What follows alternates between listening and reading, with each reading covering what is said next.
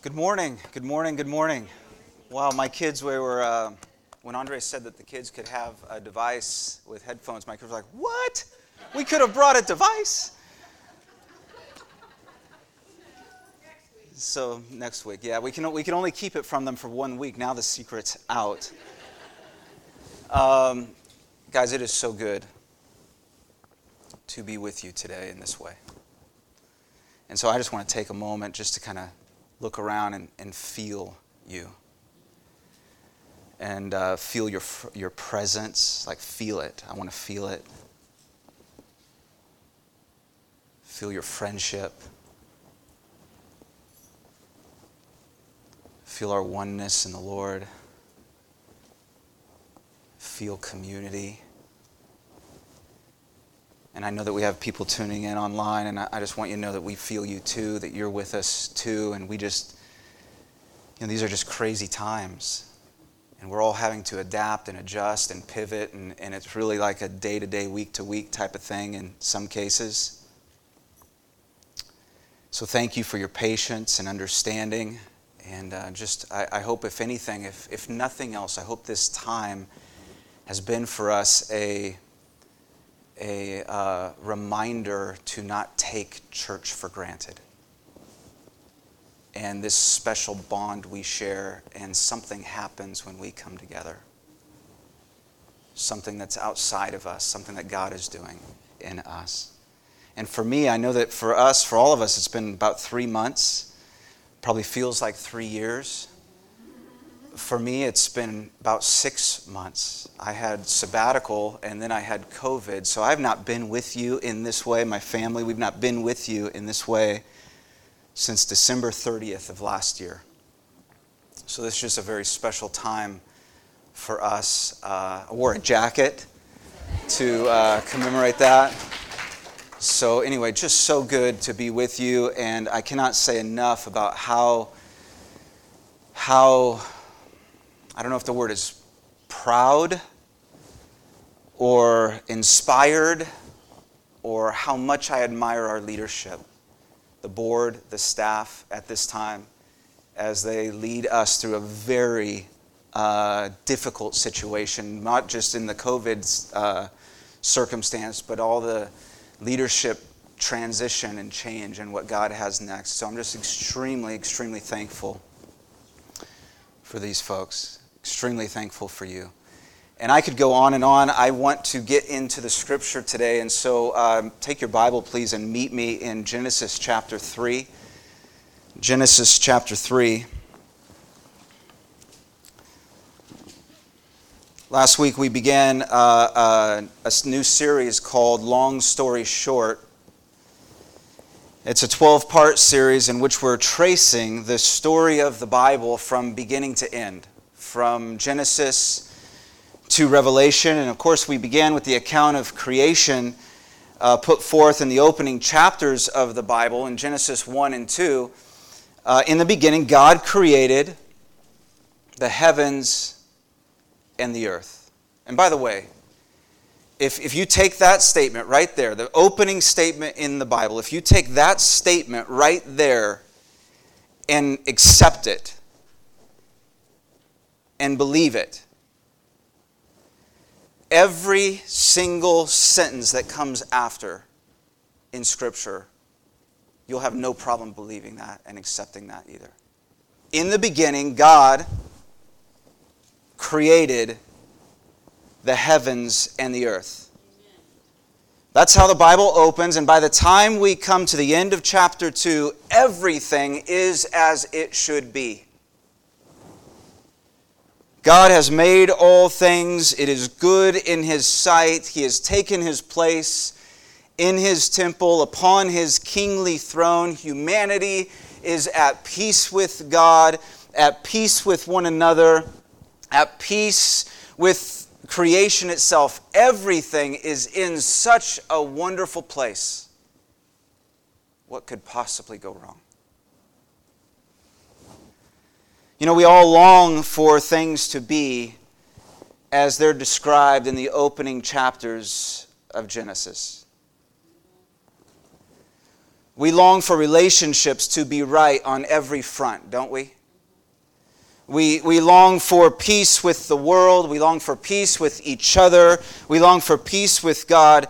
And yet such an existence is so far from our experience. It's so far removed from our present experience. And we just have to ask the question, why?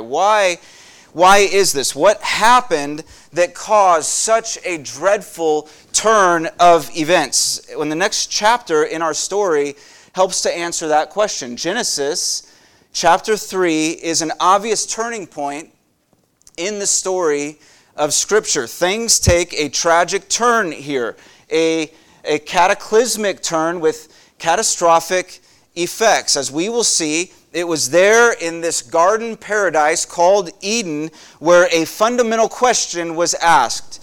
The first humans, for the first time, had chosen against God.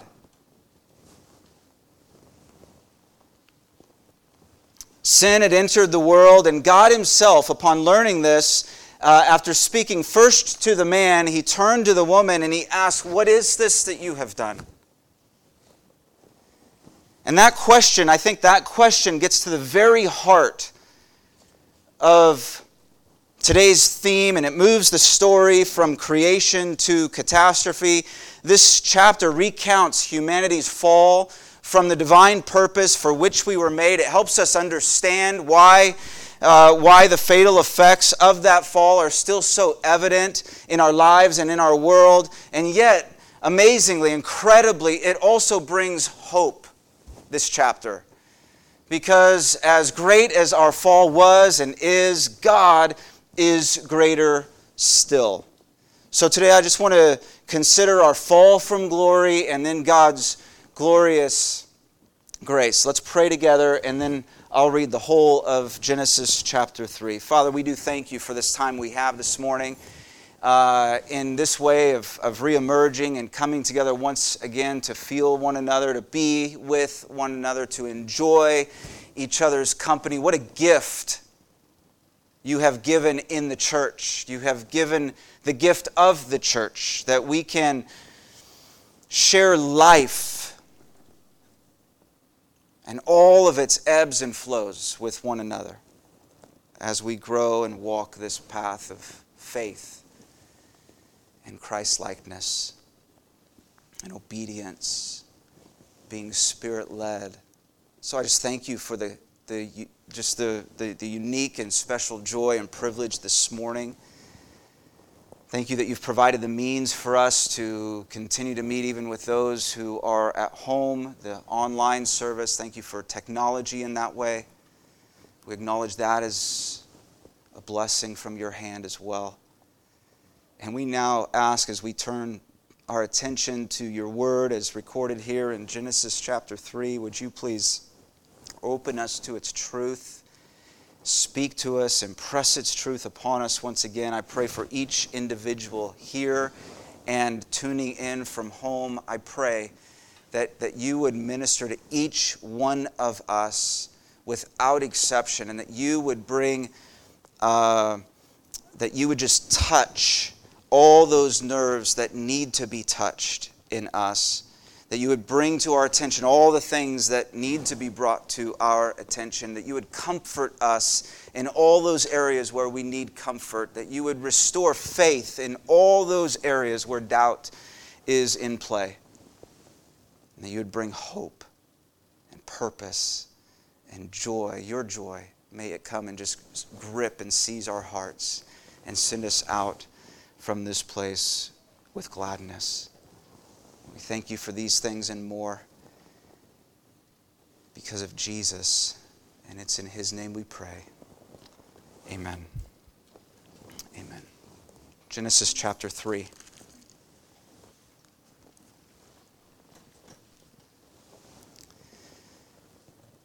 Now the serpent was more crafty than any other beast of the field that the Lord God had made. He said to the woman, "Did God actually say, 'You shall not eat of any tree in the garden'?" And the woman said to the serpent, "We may eat of the fruit of the trees in the garden, but God said, You shall not eat of the fruit of the tree that is in the midst of the garden, neither shall you touch it, lest you die." But the serpent said to the woman, "You will not surely die. For God knows that when you eat of it, your eyes will be opened, and you will be like God, knowing good and evil." So when the woman saw that the tree was good for food, and that it was a delight to the eyes, and that the tree was to be desired to make one wise, she took of its fruit and ate. And she also gave some to her husband who was with her, and he ate. Then the eyes of both were opened, and they knew that they were naked, and they sewed fig leaves together and made themselves loincloths. And they heard the sound of the Lord God walking in the garden in the cool of the day, and the man and his wife hid themselves from the presence of the Lord God among the trees of the garden. But the Lord God called out to the man and said to him, "Where are you?" And he said, "I heard the sound of you in the garden, and I was afraid, because I was naked, and I hid myself." God said, "Who told you that you were naked? Have you eaten of the tree of which I commanded you not to eat?" The man said, "The woman whom you gave to be with me, she gave me fruit of the tree, and I ate." Then the Lord God said to the woman, "What is this that you have done?" And the woman said, "The serpent deceived me, and I ate." The Lord God said to the serpent, "Because you have done this, cursed are you above all livestock and above all beasts of the field. On your belly you shall go, and dust you shall eat all the days of your life. I will put enmity between you and the woman, and between your offspring and her offspring. He shall bruise your head, and you shall bruise his heel." To the woman he said, "I will surely multiply your pain in childbearing. In pain you shall bring forth children. Your desire shall be contrary to your husband, but he shall rule over you." And to Adam he said, "Because you have listened to the voice of your wife, and have eaten of the tree of which I commanded you, you shall not eat of it. Cursed is the ground because of you. In pain you shall eat of it all the days of your life. Thorns and thistles it shall bring forth for you, and you shall eat the plants of the field. By the sweat of your face you shall eat bread, till you return to the ground. For out of it you were taken, for you are dust, and to dust you shall return." The man called his wife's name Eve, because she was the mother of all living. And the Lord made for Adam and for his wife garments of skins, and clothed them. Then the Lord God said, "Behold, the man has become like one of us in knowing good and evil. Now, lest he reach out his hand and take also of the tree of life and eat and live forever." Therefore the Lord God sent him out of the Garden of Eden to work the ground from which he was taken. He drove out the man, and at the east of the Garden of Eden he placed the cherubim and a flaming sword that turned every way to guard the way to the tree of life. Now, as with most stories, often there's a backstory that we're just not aware of at first. Such is the case here. The backstory goes something like this, and I'm paraphrasing Skip Heitzig in his book, The Bible from 30,000 Feet. At some point before the creation of the world, one of God's best and brightest angelic beings turned from serving him and rebelled. His name is Lucifer, and Lucifer's insurrection caused a monumental upset in the created order. Though, like all creation, he was created good and for the capacity, with the capacity to do good, his swollen pride got the best of him and became his downfall. He got cocky about his own beauty, about his own intelligence and position, and he wanted the kind of recognition that only God deserves.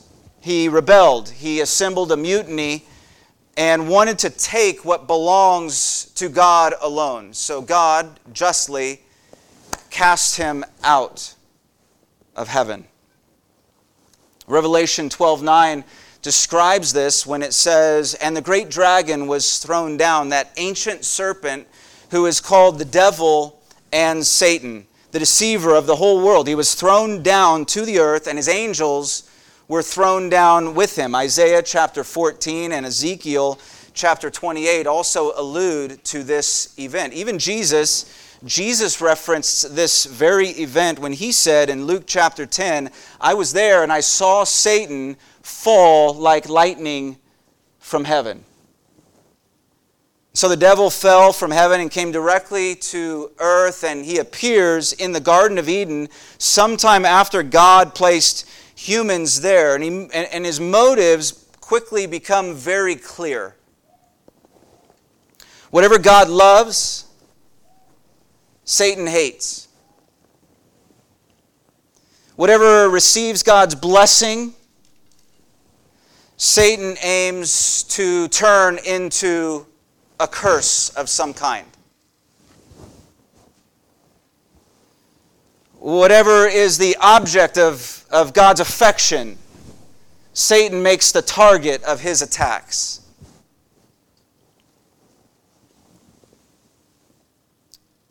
When God made Adam and Eve as the pinnacle of his creation and called them good, Satan immediately moved to destroy this unblemished, unhindered, intimate, perfect in every way that you can think of relationship that those first humans shared with their Maker.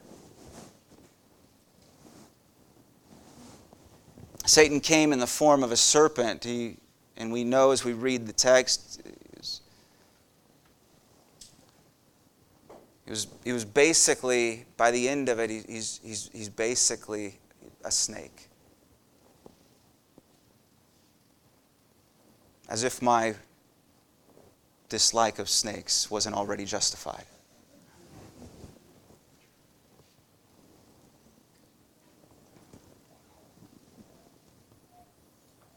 And we come to Genesis 3, and it appears that we're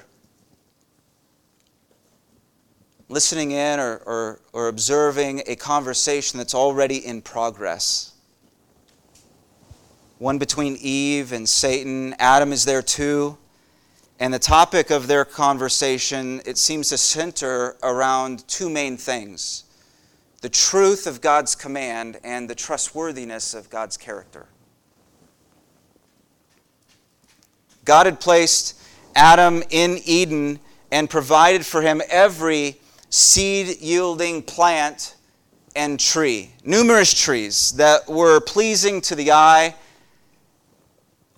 each of which Adam could eat. Adam was blessed to call Eden his home, to enjoy this garden paradise, to work it, to keep it. All was available to him. All was available to him with just one exception. Every single thing was open to him except the tree of the knowledge of good and evil.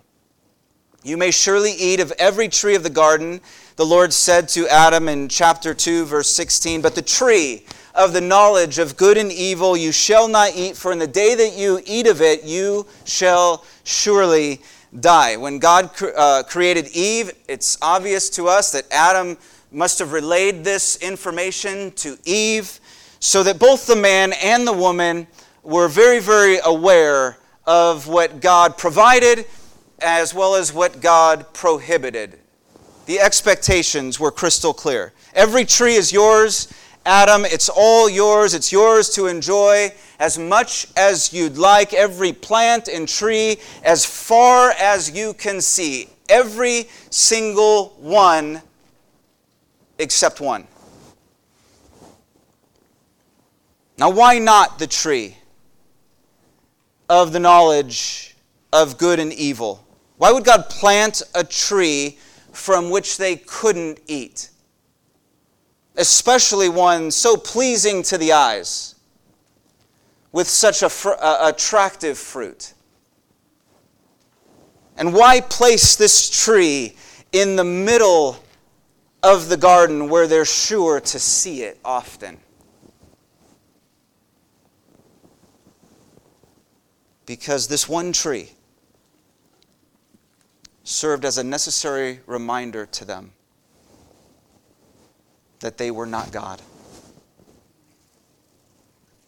Made in the image of God, yes. The pinnacle of God's creation, yes. Greatly privileged by God, yes. But never intended to be God or live independently from God. By this one important restriction, God was maintaining the parameters of the creator-creature relationship, teaching that relationship with God is one where God is God and we are not. God gets to decide what's best, not us.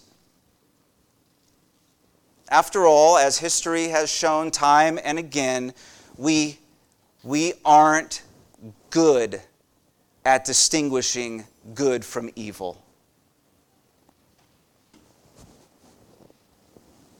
So when Satan appears in chapter 3, he attacks this issue specifically, the command and character of God. Did God actually say, "You shall not eat of any tree in the garden"? And notice here the twisting of truth. God never said they couldn't eat of any tree, just this one.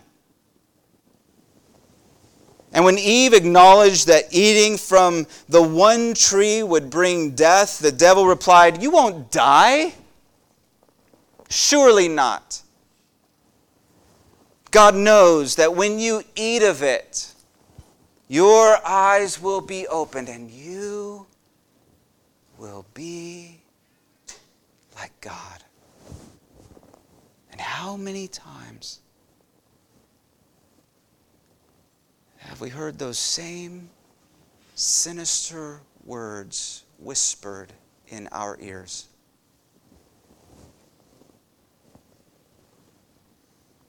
These moments, as one author describes it, these are the moments when the devil taps into that deep anxiety within. Those fears that what I have is not enough, no matter how good it is. Those deep insecurities that say, I am not enough. I need more. I deserve more.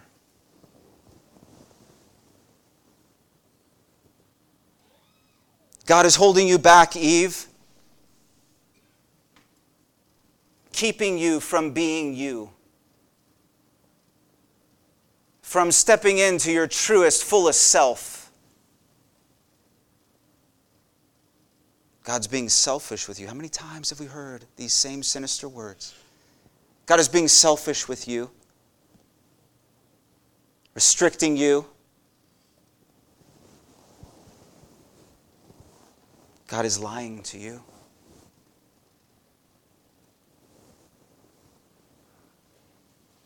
You will not die. How many times in that moment of temptation do we hear those same sinister words? It'll be okay. You will not die. No. Eat. Both of you eat. And then you'll know what it's like to truly live. For you will be your own God.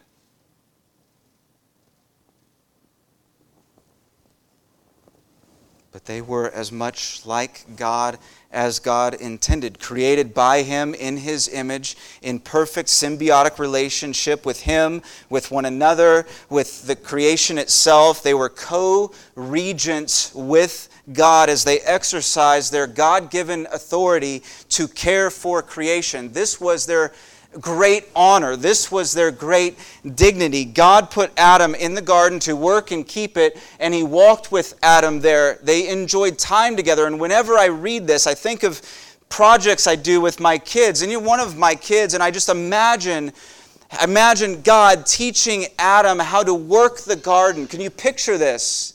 God teaching Adam, no. This is how you do it. This is going to yield even more fruit.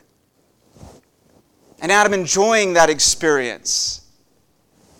They enjoyed each other. Eve also shared in the joy and work of creation. She and Adam were told to be fruitful and multiply, but Adam could never conceive or carry a child. That honor, that distinct privilege was reserved for the woman alone, for Eve only, for the woman only. God created them both, and each bore a different aspect of His image, even as we do today with our various gifts and callings. God loved them. God cared for them. God was generous with them. Yet the devil focused on the one thing God prohibited rather than the 1,000 things God provided. How many times do we hear those same sinister words?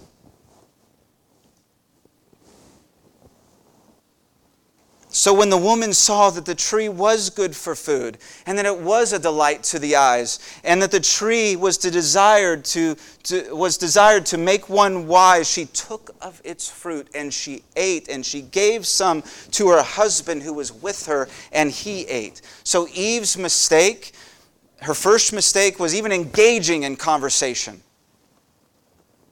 that questioned the character of God.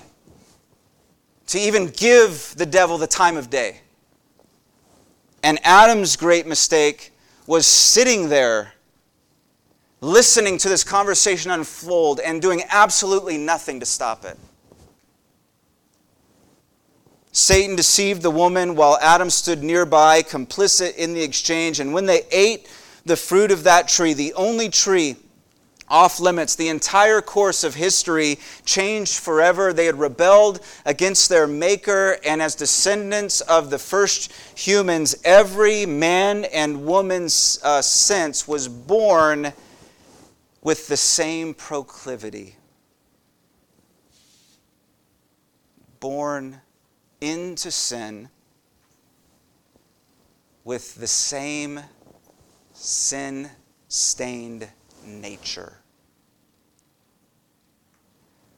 Born with the sin virus coursing through our veins.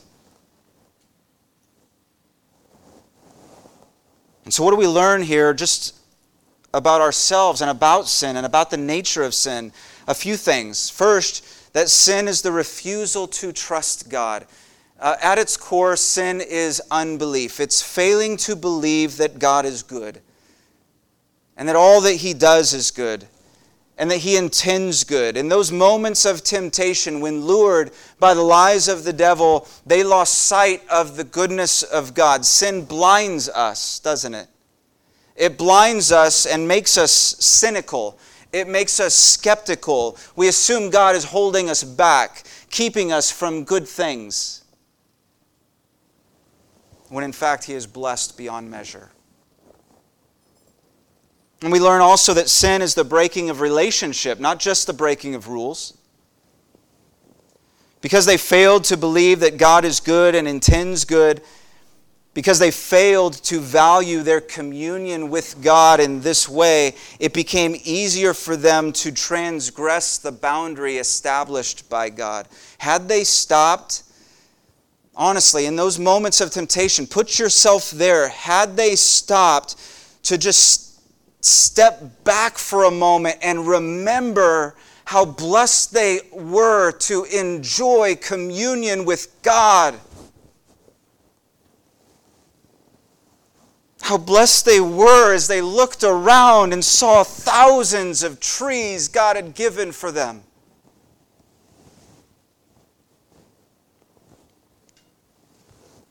I think things would have been much different. But when we think of God as a rule maker only, it's very easy to miss the relationship.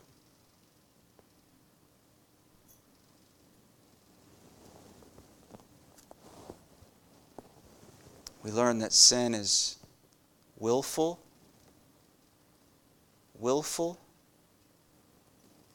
disobedience to God. You know, when God created humankind, He bestowed upon us the dignity of choice. which meant the possibility of wrong choices. So when we sin, we willfully choose against God. We refuse the hundreds of trees He so generously provides for the one tree of our own choosing. We turn from the incredible privilege afforded us by God for the imagined benefit we can earn on our own. We refuse the blessing of life with God for some momentary pleasure that promises one thing but never delivers. In those moments, we're choosing the autonomous decision to say, I know what I need better than God does. As they stood before that tree, perhaps they were swayed by what looked good, what seemed good, even what felt good, what felt right at the moment. So think about this, even before they bit into the fruit, even as they reached for it, they were already grasping for the authority that belongs to God alone. And we do the same. We so often do the same. Failing to reach for God, we grab at infinitely lesser things. This is what I need. God doesn't know. I know best. This is what I need. The fruit looks different today. It may be money, material things. It may be a spouse, a boyfriend, a girlfriend. It may be our pride in our education or personal achievements or a whole host of idols, but you weren't created for these. You were created for so much more. To settle for anything less is to eat the forbidden fruit. Listen, sin isn't always instead of God. Many times it's in addition to God. It's I want what God has provided plus what He has restricted or prohibited. I want it all. It's like the Israelites when they came out of Egypt after their deliverance from captivity. They erected an altar. Remember, they erected an altar to a golden calf because cows were worshipped in Egypt. But the altar of the golden calf didn't replace the altar of God. They didn't tear down the altar of God and put up the altar of the golden calf. They just put the altar of the golden calf next to the altar of God and worshiped them both.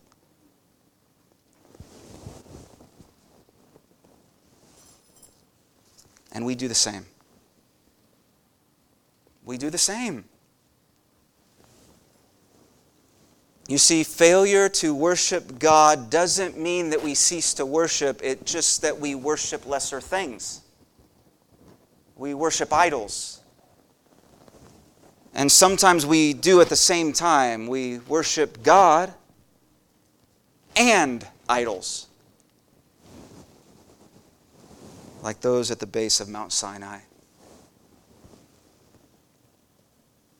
We've all bowed, if we're honest, I think we've all bowed before golden calves at one time or another. So here's what God wants to say to us, I think, this morning. Am I not enough for you? Like, am I not enough?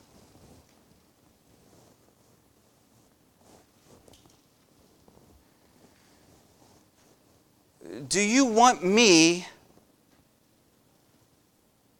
only if you get everything else too?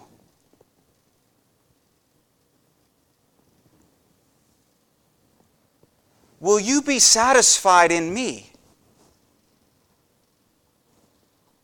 Will you put your trust in me? Will you trust me to do right by you? To know what's best for you? To work in your life in a way that brings about your ultimate good? Will you trust me? Am I not enough?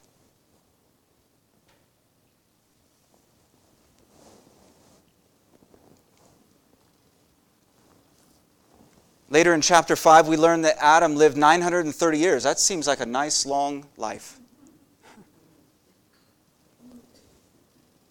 And yet he died in that fatal moment in Eden. His relation to Eve, hers to Adam, was never the same. They blamed each other. They broke trust. Their relationship with God, once unhindered, was marred and broken as well, and as was their place within the created order. But what I want us to, what I've really been attempting to do this morning is I want us to understand that this isn't just about the fall, it's that we're still falling. Every time we choose against God, we fall from the blessing we were made to enjoy and experience. In their lust for autonomy, both of them lost the place and privilege they were created to enjoy, because sin brings death always. Death physical, death spiritual, death present, death eternal, the death of relationships, the loss of life as God intended it to be lived. Sin, writes one author, is more than turning our backs on God. It's turning our backs on life.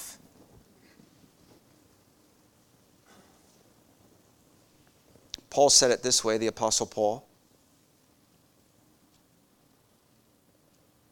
He said, sin came into the world through one man, and death through sin, and so death spread to all because all sinned. Or this verse that I'm sure you're familiar with, also from Paul, also from Romans, all have sinned and fall short of the glory of God.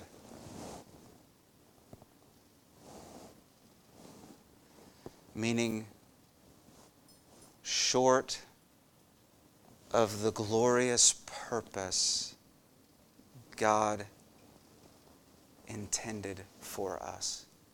Short of the glory, the honor God bestowed upon us. We were already short of His glory. He's far more gloriful. He's far more than we are. Glorious, thank you. We were already short of that. We were never intended to have that. And yet in His kindness He bestowed glory and honor upon us. And we spit on it, and kicked it, and fell from it.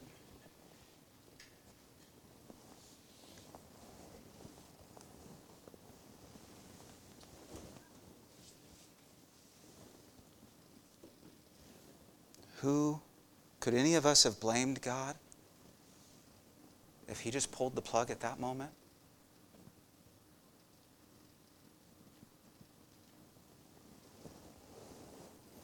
But thankfully He didn't. Thankfully the story doesn't end there.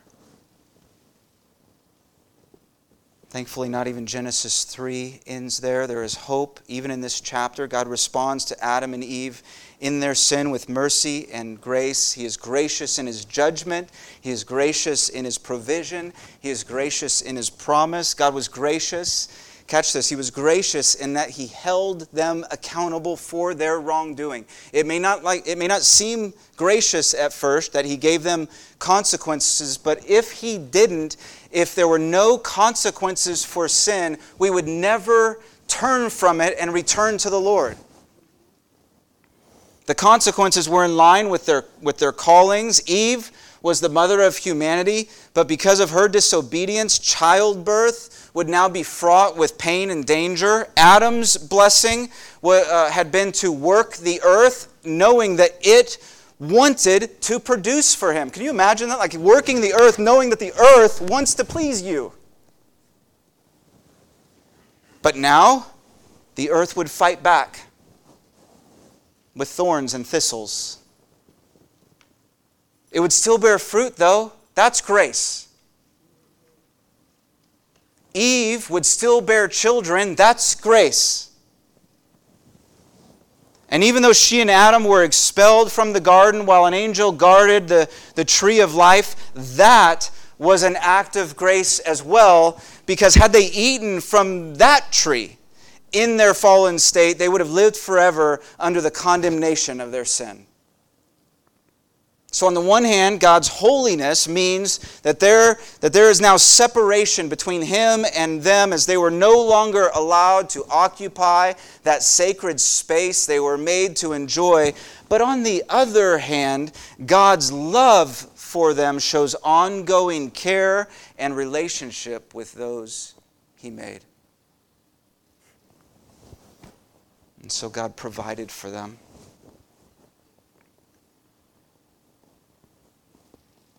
They tried to hide themselves. Can you imagine that? They tried to cover themselves, hide themselves. And just picture them darting behind tree to tree, trying to dodge the gaze of God. I just find it to be such a powerful illustration of how we still attempt to hide, and how we, even as they covered themselves with fig leaves and made loincloths, how we still attempt to cover our shame in our own self-effort.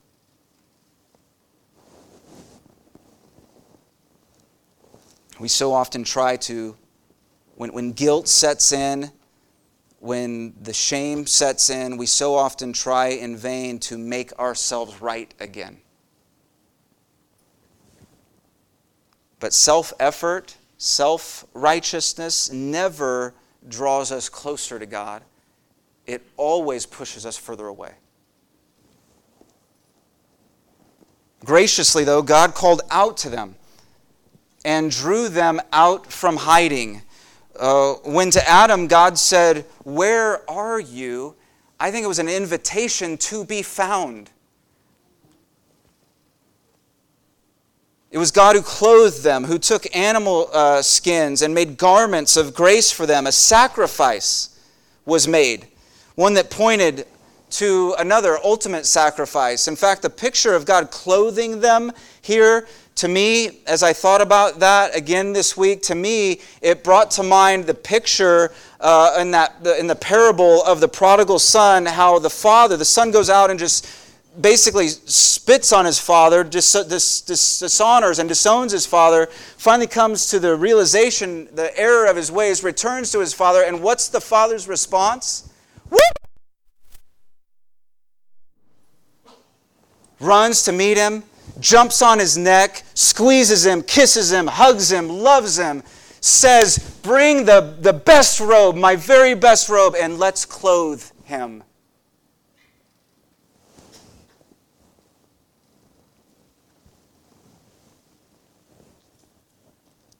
Such grace and love.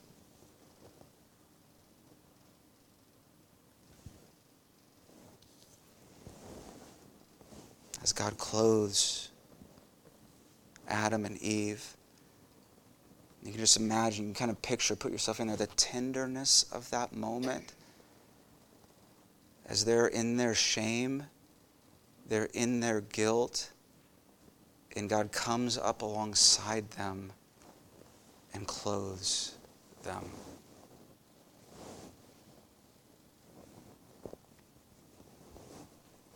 God didn't give up on them. He was gracious in His judgment, gracious in His provision, gracious in His promise. From the fall itself, He promised a Savior who would come from the seed of the woman. From that point forward, there would be division between the woman's descendants and the serpent who was cursed by God. Yet in that precise moment, from the garden itself, in the darkness of sin and death, we see the first light of salvation. To the devil, God said in verse 15, he, and I just notice here the personal pronoun, he shall bruise your head, and you shall bruise his heel. So God moves from talking about offspring in general to a specific person. And because we know, right, we know how the story eventually unfolds, we know he's talking about Jesus. Jesus would one day triumph over the devil and destroy the works of the devil, even at great cost to himself. Jesus will crush his head.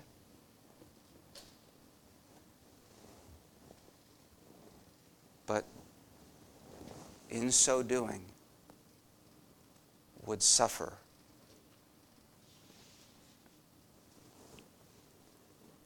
He would suffer. God has promised from the line of the woman, a Messiah who would deal with sin and who would deal sin and Satan the fatal blow and make things right again.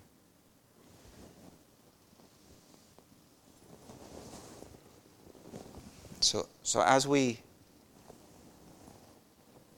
come to the end of this chapter, maybe someone here, maybe someone listening online,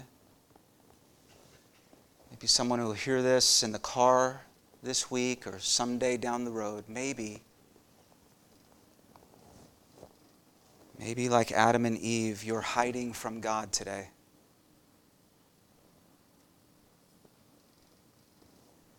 Maybe you're ashamed of things you've said or done, or things you didn't say or do but should have. Maybe you're attempting to cover your own shame, cover your shame through your own self-effort, trying like mad to give the appearance that it's all okay when it's not okay and you know it.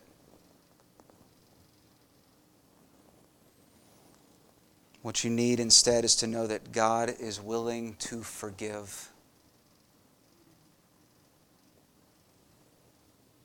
In fact, He wants to. He is love, and in His love, He is full of grace and mercy. He is gracious in His judgment by calling sin what it is while calling you out from hiding. He is gracious in His provision, for He has provided for you a Savior in whose righteousness you can be clothed. And He is gracious in His promise, because all who turn in repentance to entrust themselves to Jesus will be forgiven and restored again. The Scripture declares, as in Adam all die, so also in Christ all shall be made alive. God is willing to grant new life today. Confess your need. Admit. Come clean before your Maker. Stop trying to hide. Step out from the shadows. Receive His love, His mercy, His all-sufficient grace, because as great as our fall was and is, God is greater still. Amen? Amen. Father, we are just so grateful. What can we possibly say in gratitude other than thank you, thank you, thank you. Thank you for your love, for your mercy, for your grace, all of which is poured out upon us in abundance. Thank you for your heart, for the desire to draw near to us, even in our sin, and rescue us from it.